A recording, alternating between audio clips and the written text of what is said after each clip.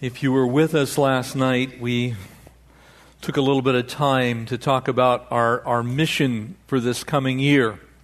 And it's a very simple one. And it ties into our passage as we begin the second chapter of 1 Thessalonians this morning, continuing our study in that book.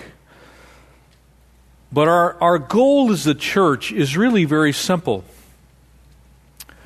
Jesus in Matthew chapter 5 said this, beginning in verse 14 down to verse 16. What he did was he passed the torch to us. And he actually said to the disciples, now you are the light of the world.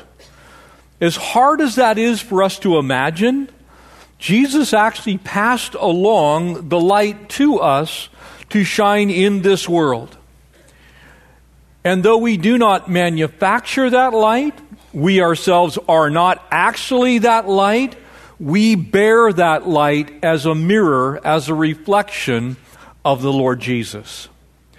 And it is that mission that we are on. And that mission is a simple mission. It is to preach the gospel, the true news that Jesus Christ, God's own Son, came to this world, lived a sinless life. He was murdered. He died on Calvary's cross. He was buried in the grave.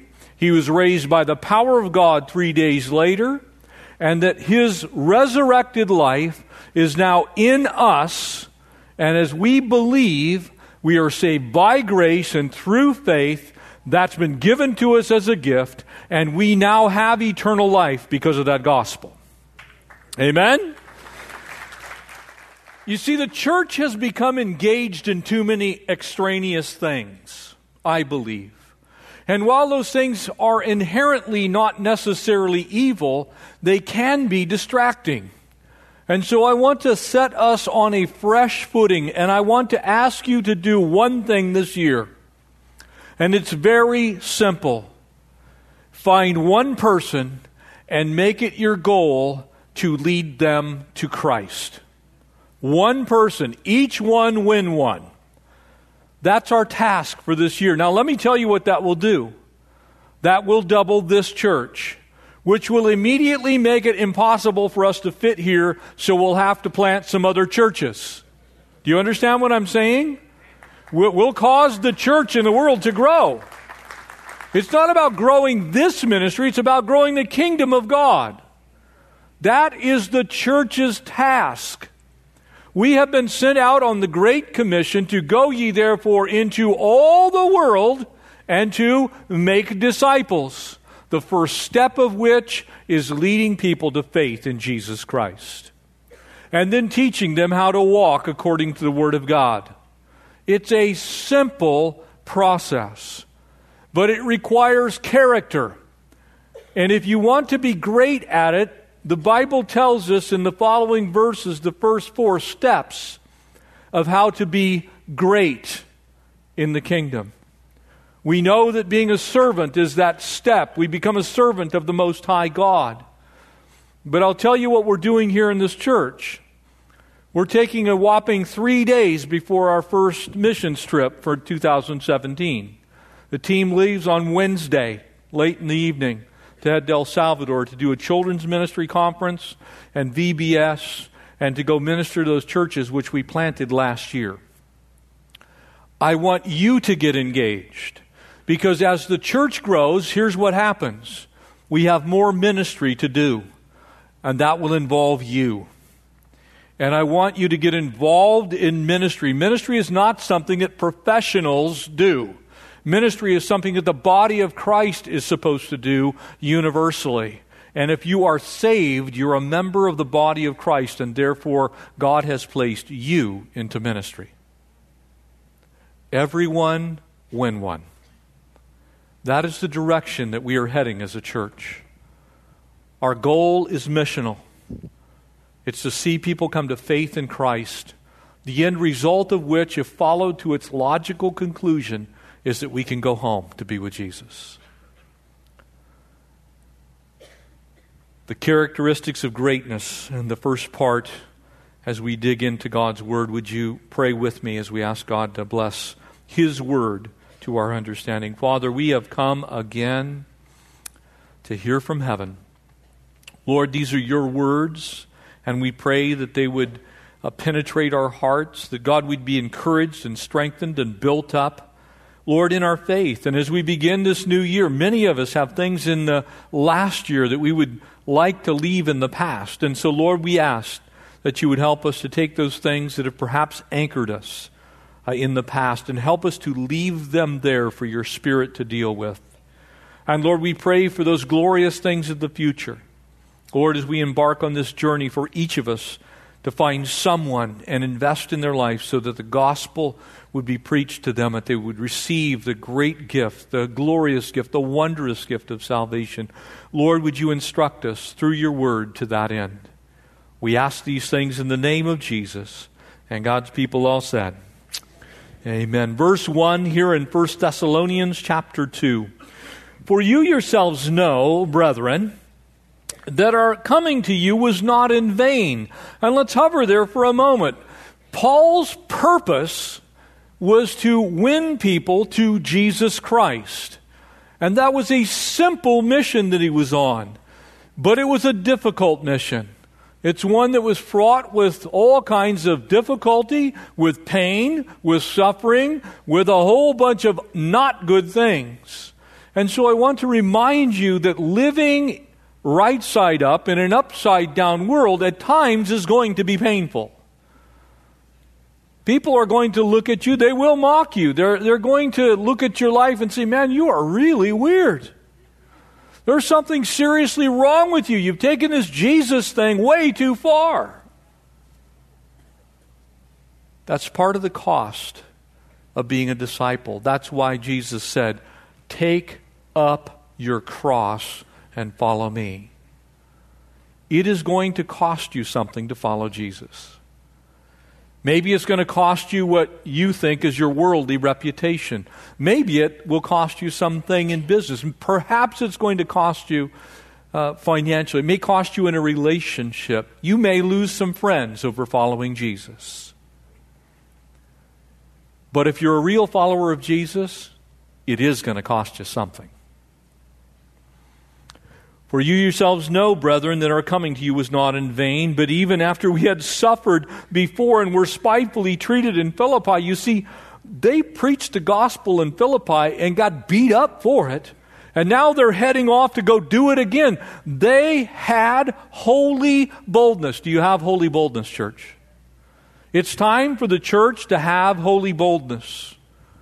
And we're going to get to that in a moment. And as you know, we were bold in our God to speak to you the gospel of God in much conflict. You know, it's funny to me that how many people find it very easy to talk about religion, to even talk about church, but they find it very difficult to preach the gospel, to tell the truth about what it really means to be a child of God. That it actually means, if you are really a child of God, that your life is going to change. That all things are in fact going to become new, and that you're going to hate sin like God hates sin, and as the Lord works in your life, the old things are going to pass away. You see, we like to talk about church, and we like to talk about program, we even like to talk about God, but very often we don't like to talk about the gospel. But family of God, it is the gospel that saves the lives and the souls of men. Without the gospel, there is no salvation. And there's exactly one gospel. There's not two. There's not 10. There are not alternate ways to get to heaven. There is one way, truth, and life, and His name is Jesus. Amen? We need to recognize this, because we're not about doing church. We're about living gospel lives that lead people into the place that they ask the question, why are you like this? Why is your life the way it is? That's an open door for us to win one. To preach the gospel. To minister the truth of the gospel message. Paul did that, and he did that only. Now, I'm not saying that everything in church ought to be abandoned. We have over 40 different ministries in this church. And they range from men's and women's and couples ministry and prison ministry. We have all kinds of things going on. But the goal in every one of those ministries is to preach the gospel. The goal in the mission field is to preach the gospel, to go ye therefore into all of the world and to preach the gospel. It's not to preach church. It's to preach the gospel. And so I want to challenge you as we begin the new year. Let your life be a gospel tool in the hand of the Lord. Let's not just talk about it, let's live it. Let's not just be Christians in name only. Let's be Christians in our living, so that we are so substantially different from those who don't know the Lord that people want to know why we are the way we are. For our exhortation did not come from error or uncleanness, nor was it in deceit. Our motivation was pure. But as we have been approved by God, you see, at the end of every day for the believer, we are to be approved by God. Not by a political party, not by a group of other people, not by an organization called the church. We want to be well-pleasing to God Himself. And while organizations can be helpful in getting us motivated the right way, they can also be a distraction and make it so we're looking for the approval of someone other than God. Family, we seek the approval of God. And Him only do we seek to find approval from. And here's what's going to happen if you actually live this way. People may not approve. You may actually find that there are a few folks that don't actually like you.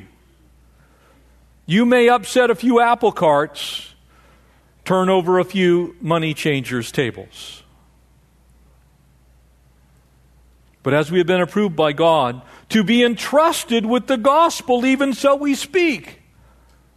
Paul considered himself a steward of the mysteries of God, of the gospel message. That message was not something that Paul made up. That was what God did in his life. And he was a steward of that. He was given that entrusting of the gospel.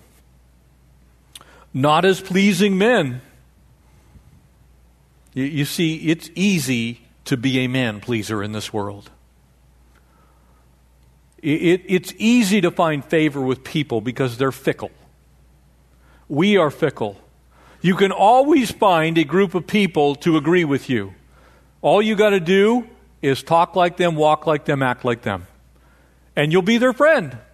You'll fit right in. But it's not so easy to be pleasing to God. It's not so easy to be approved by God. We don't want to just please men. But God who tests our hearts, for neither at any time did we use flattering words. I can tell you there are a lot of times when people come to me and they have an agenda. And they use flattering words. They will say all the right things. Oh, praise the Lord, brother. Hallelujah, thank you, Jesus. And then the bomb drops. Well, I want to start a new ministry in the middle of Calvary Chapel of South Bay. And I've got this, and oh, by the way, I need $10,000 to start it, and a job. Flattering words, platitudes. But they're not actually after putting forth the gospel, they're after something for themselves. Maybe a position. And as you know, nor was it a cloak for covetousness. For God is witness. You see, a lot of times people just simply want what we have. They don't want the Jesus we know. Oh, they like the churchy thing. They like to feel religious. But they don't want the life change that comes with knowing the Savior. We have to preach the real gospel, family. And we have to be unashamed about preaching the real gospel. That's going to set us at odds with people from time to time. Nor did we seek the glory from men, either from you or others, when we might have made demands as the apostles of Christ. You see, Paul was a big deal in the world of Christendom. And there are things he could have said, could have done. There are things that men and women of God that are being greatly used of the Lord, they can demand, and they'll usually get. But Paul said, look, I want to make sure of one thing. Christ alone receives the glory from my life. That he was about the Lord Jesus Christ. As we set this up, I'm going to give you 4 things that we can take away from this passage this morning. But the message of the gospel is a treasure that's been entrusted to you. And it is strange to me, while many of us have safes in our homes, I'm not going to ask you to hold up your hands in case there's somebody in here who's evil. Oh, they've got a safe, we'll go to their house. But in that safe, we have all kinds of things, like maybe your marriage license and some valuable photos, or perhaps you have some gold or silver or coins or stock certificates or watches or stuff from grandma. You put stuff in there that you, in essence, want to hide because it's yours. And you don't want anybody else to take what you have. And so you lock it up and you place it on, you just turn the dial, you press the code, and now nobody can have it. Can I tell you that is exactly the opposite of what you're supposed to do with the treasure of the gospel? You should not be putting it under lock and key. You should be hanging it and dangling it from everything that you own. Every place you go, everything that you are, every word that you speak, every conversation that you undertake should have the treasure of the gospel so visible that people can take all that they can get. The treasure of the gospel is meant to be given away. And we need to be busy to that end as we begin this new year. We're stewards of it. It doesn't belong in our little safe locked up in church. It doesn't happen only when you come through the church doors, or you go to a prayer meeting, or you hang out at a Bible study. The gospel is the life that you live. It's who you are. It's not something that you do. It is something that you are. The gospel is our life. That's why we're still here. The reason you've been left on this earth as a believer is to share the good news of the gospel. And so let's take it seriously.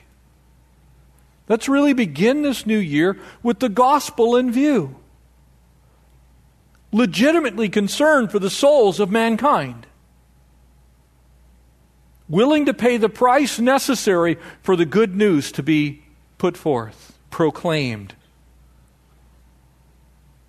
Your neighborhood, my neighborhood, our church, this area of the city of Los Angeles, all of our state, our world, ultimately. As I said as I began, as I shared last night, there are 4 basic ways that light reacts with objects in our world. It can be translucent, passes right through it. Can be opaque, it can be blocked. It can be scattered, it can be refracted. Or it can be mirrored. And I would purpose to you that we ought to be mirrors, because we do not produce the light ourselves. The light is given to us from heaven. It came from Christ Jesus our Lord. He is the light of the world, but we now have the responsibility to shine that light back out on the world. I'll give you a little thing. You go in the I don't know if you're like, you go in the bathroom. I'm kind of thankful that the mirror is dirty upon occasion. because I can't see me. I'm like that little bit of, toothpaste or whatever's on there. When you look at it, it's like, oh, great, I look a lot better with the toothpaste. But it's not a true representation of me. Because if I cleaned it, I'd go, oh, man, you're old. And much in the same way, we need to clean the mirror of our own lives so that the light that bounces off of us is the real Jesus. We should be beaming Him back to this world. Not looking to be beamed up ourselves, though that is part of it, but we need to be shining the light by reflecting Jesus to the world that we live in. Let's draw 4 things from this passage. The first of which, you can see it very clearly, is boldness in ministry. Dr. Martin Luther King said very wisely, said the ultimate measure of a man is not where he stands in moments of comfort and convenience, but where he stands at times of challenge and controversy. Paul was like that. Paul was like that. He was not lazy about his boldness. He was zealous in his boldness. He wasn't a fair weather gospel preacher. When it cost him something, he was willing to preach the gospel. He was bold in his ministry. He was willing to go to combat. He was willing to struggle. He was willing to be tested. He was willing to even get a beat down if necessary. Can I just tell you, it's okay if people mock you if you read your Bible? I was talking to a guy a couple of weeks ago, and he said he finally stopped taking his Bible to work. And I asked him why. Because I usually get, it's illegal. Which, by the way, if anybody tells you that, it's not illegal to take your Bible to work. That's what I was expecting. He says, no, I was just tired of getting made fun of. And I shared with him, that's a badge of honor. Why would you worry about someone making fun of you for reading your Bible? He said, it just became hard to get my job done. Family, we need to be willing to pay the cost. And sometimes the cost is just your own personality. It's the way you feel about things. Now, I'm not suggesting it's easy to have people make fun or mock you. But they mocked Jesus. They're going to mock you. But praise the Lord, you're not going to be scourged like he was, at least not yet. But do you have that kind of holy boldness to absorb a few stripes for your Lord, because he took all of your stripes? Are you willing to do the same for him? Are you willing to count the cost and pick up your cross and follow him? You see, you may have not known it, but you're actually all in the MMA. That's the Master's Mighty Army. You need to do battle. You need to war a little bit. You're going to get dirty. You may even get shot. And of course, I'm speaking metaphorically. At least not yet here are we actually being shot. Other parts of the world, they're actually being shot and burned and tortured and beaten and stoned. And we have it so easy in our country because our laws actually protect our right to share the gospel. It is getting more difficult, I will grant you that. But it's not impossible. So let's be the way Paul was. His preaching was with much contention. It's an athletic term that's used there in the original language. It means to have a contest or struggle with.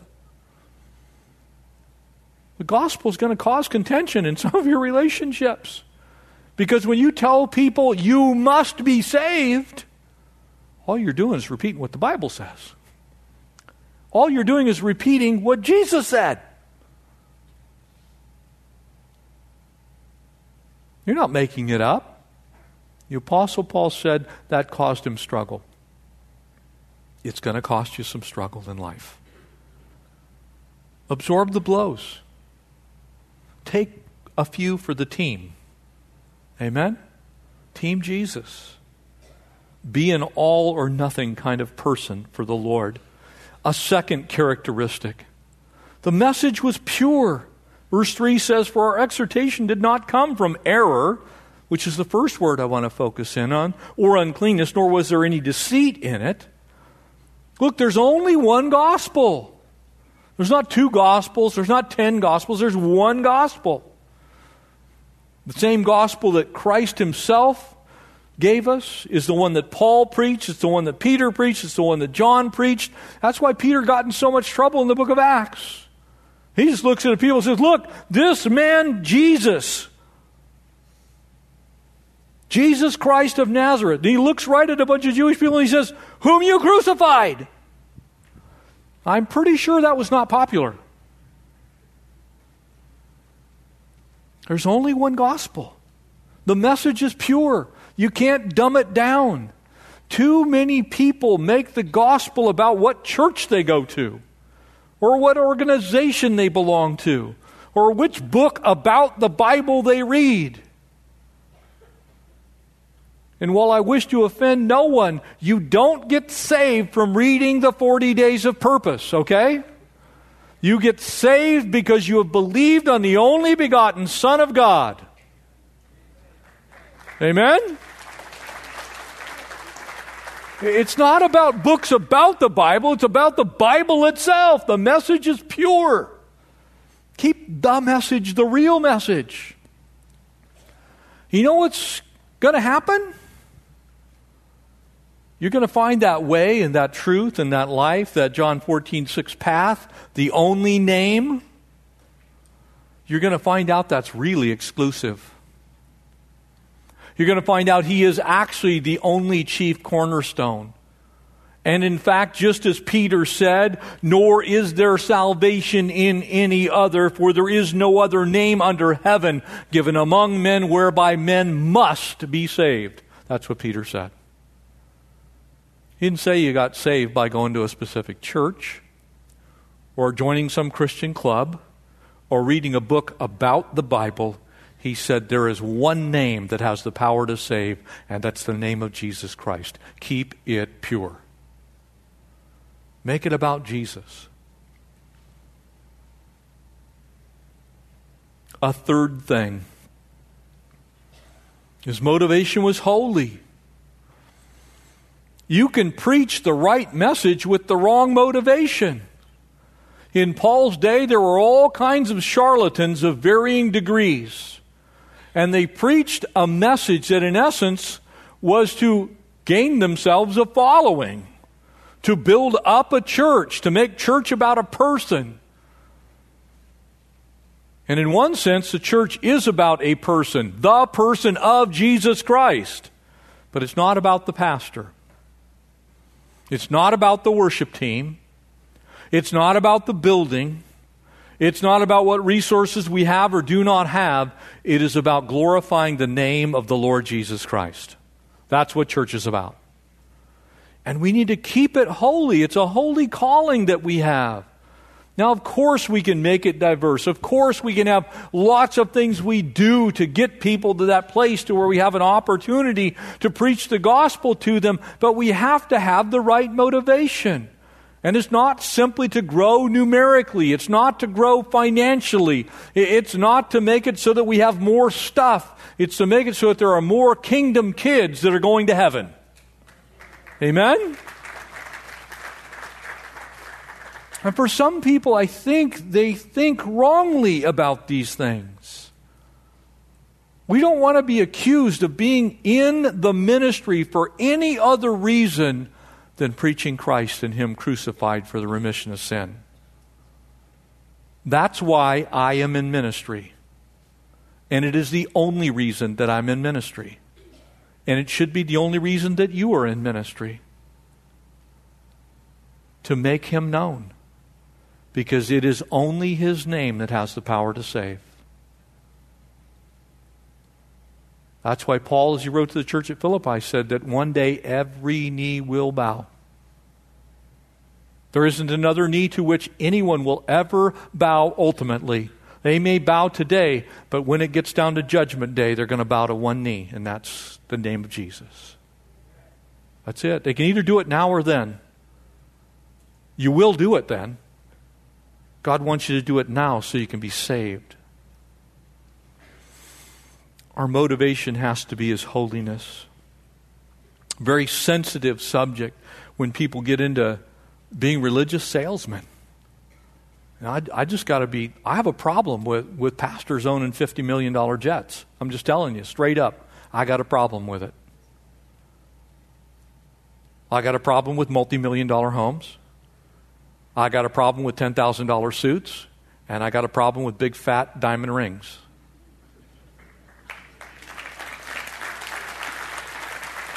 And here's why. Because someone can look at that and they can accuse God.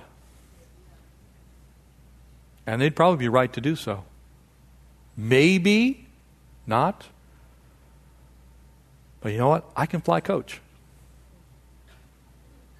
I know how to get on a plane. We got to be careful because we're in the business of the gospel. And the gospel is holy and it should honor God.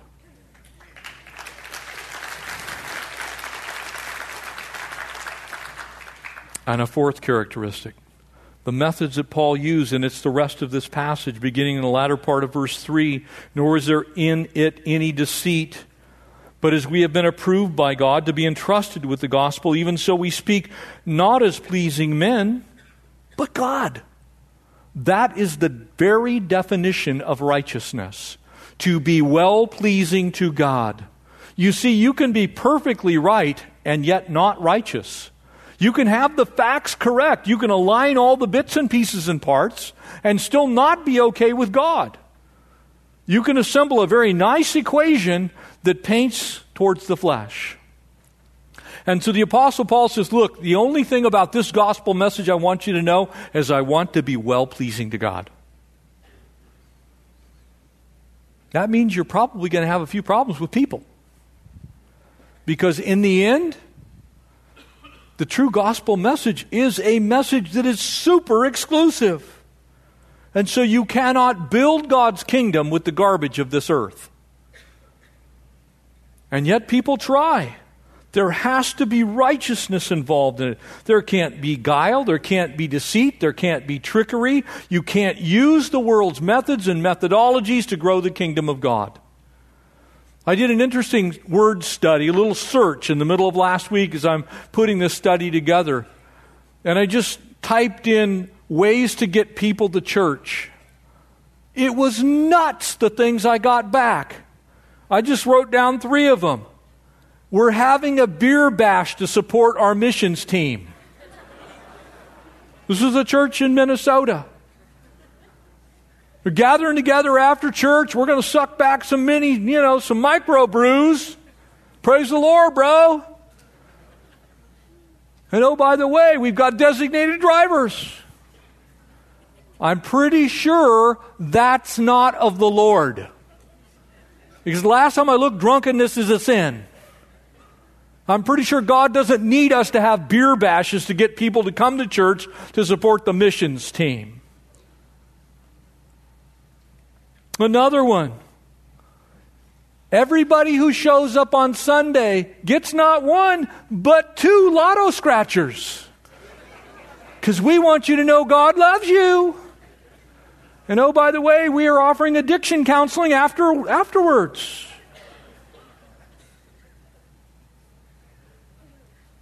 Those are not holy motivations to bring people to church. Another church here in our local area, 4 straight Sundays, we're raffling off a Harley. And they had it on the platform.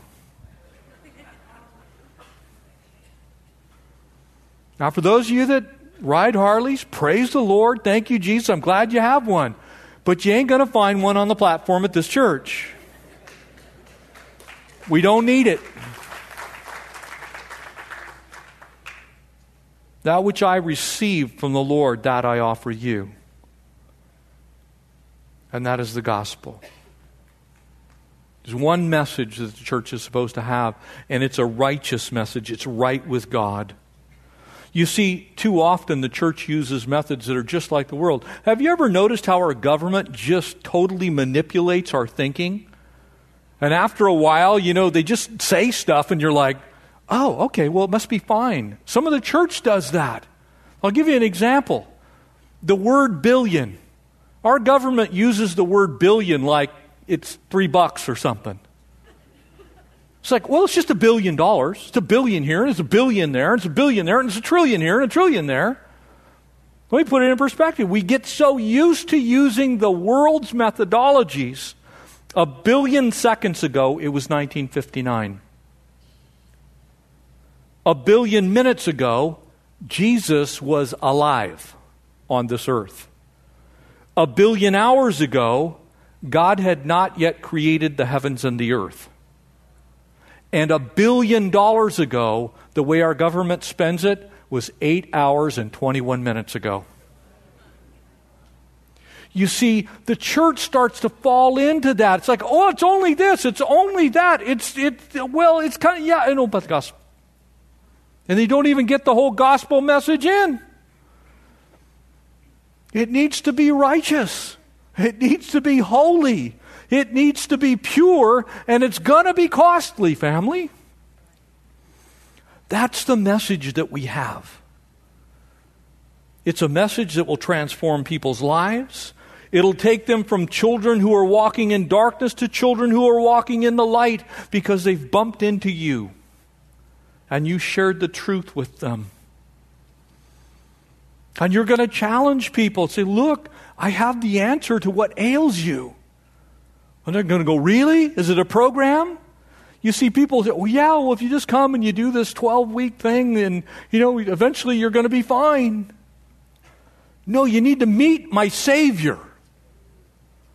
You need to know Jesus Christ as your personal Savior and your Lord. You need to deliver yourself into His hands and be saved.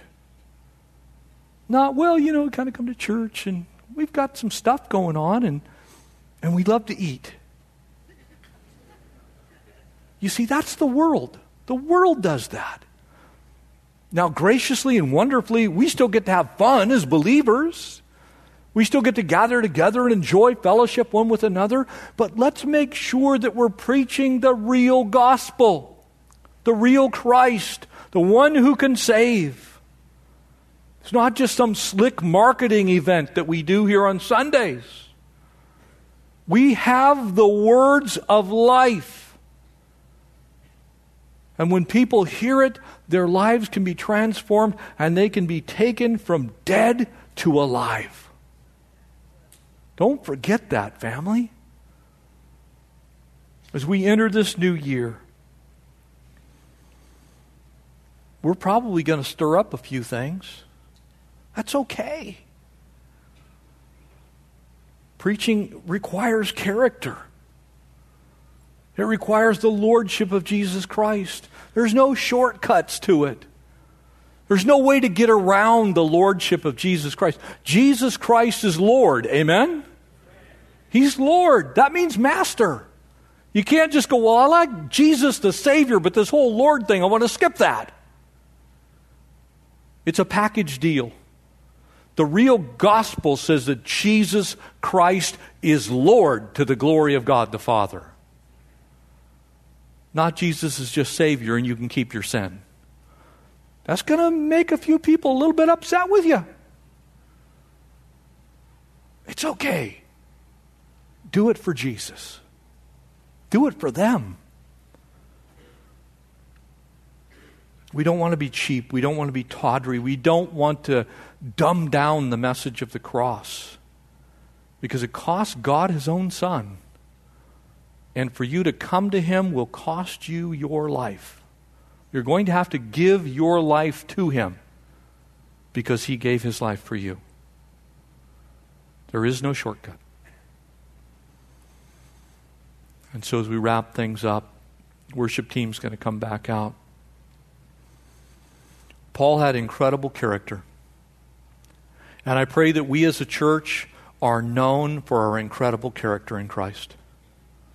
That there's no compromise in us. that what we say, we also do. We live. The message that we preach, we ourselves believe. It's not one thing for us and something else for someone else. That we're bold in that ministry. That we are pure in what we teach. That we are holy in our living. And that our methods of our ministry are righteous. That they can be examined in the light of Scripture and found to be pure. Because character counts in this world. I think most of us are sick to death of the lack of character in general in our world. We have the answer of how to be of the right kind of character, because we can be and have the character of Christ, which is holy and perfect and pure. And I would say we need to walk that way. Because if we want the time to be shortened, if we want to hasten the coming, the only way to do it, you know, Scripture tells us how to do this. You can hasten the coming of the Lord by preaching the gospel. That's the way. Because at the end, if everyone on the face of the earth gets saved, we can all go home. If we keep messing around, we may be here for a while longer. I'd like to go home. So let's get busy. Amen? Would you stand with me and let's pray?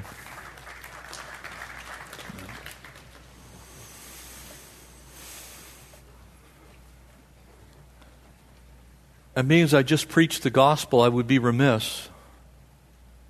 I wouldn't be true to my own words, nor to the message that I just taught, if I didn't offer an opportunity while we're still here today on this first day of the year. Maybe you came in, you're visiting with someone. They convinced you to come and you just heard the gospel message for the first time. That Jesus Christ is the way and the truth and the life, and no one comes to the Father but by Him. You thought that religion saved you. But you now know that's not true. Or maybe you didn't even recognize that you're a sinner, and yet Scripture says all have sinned and fallen short of the glory of God. And that's the first time you've heard that. And maybe you came today and you want to make today that fresh start for eternity, not just this year.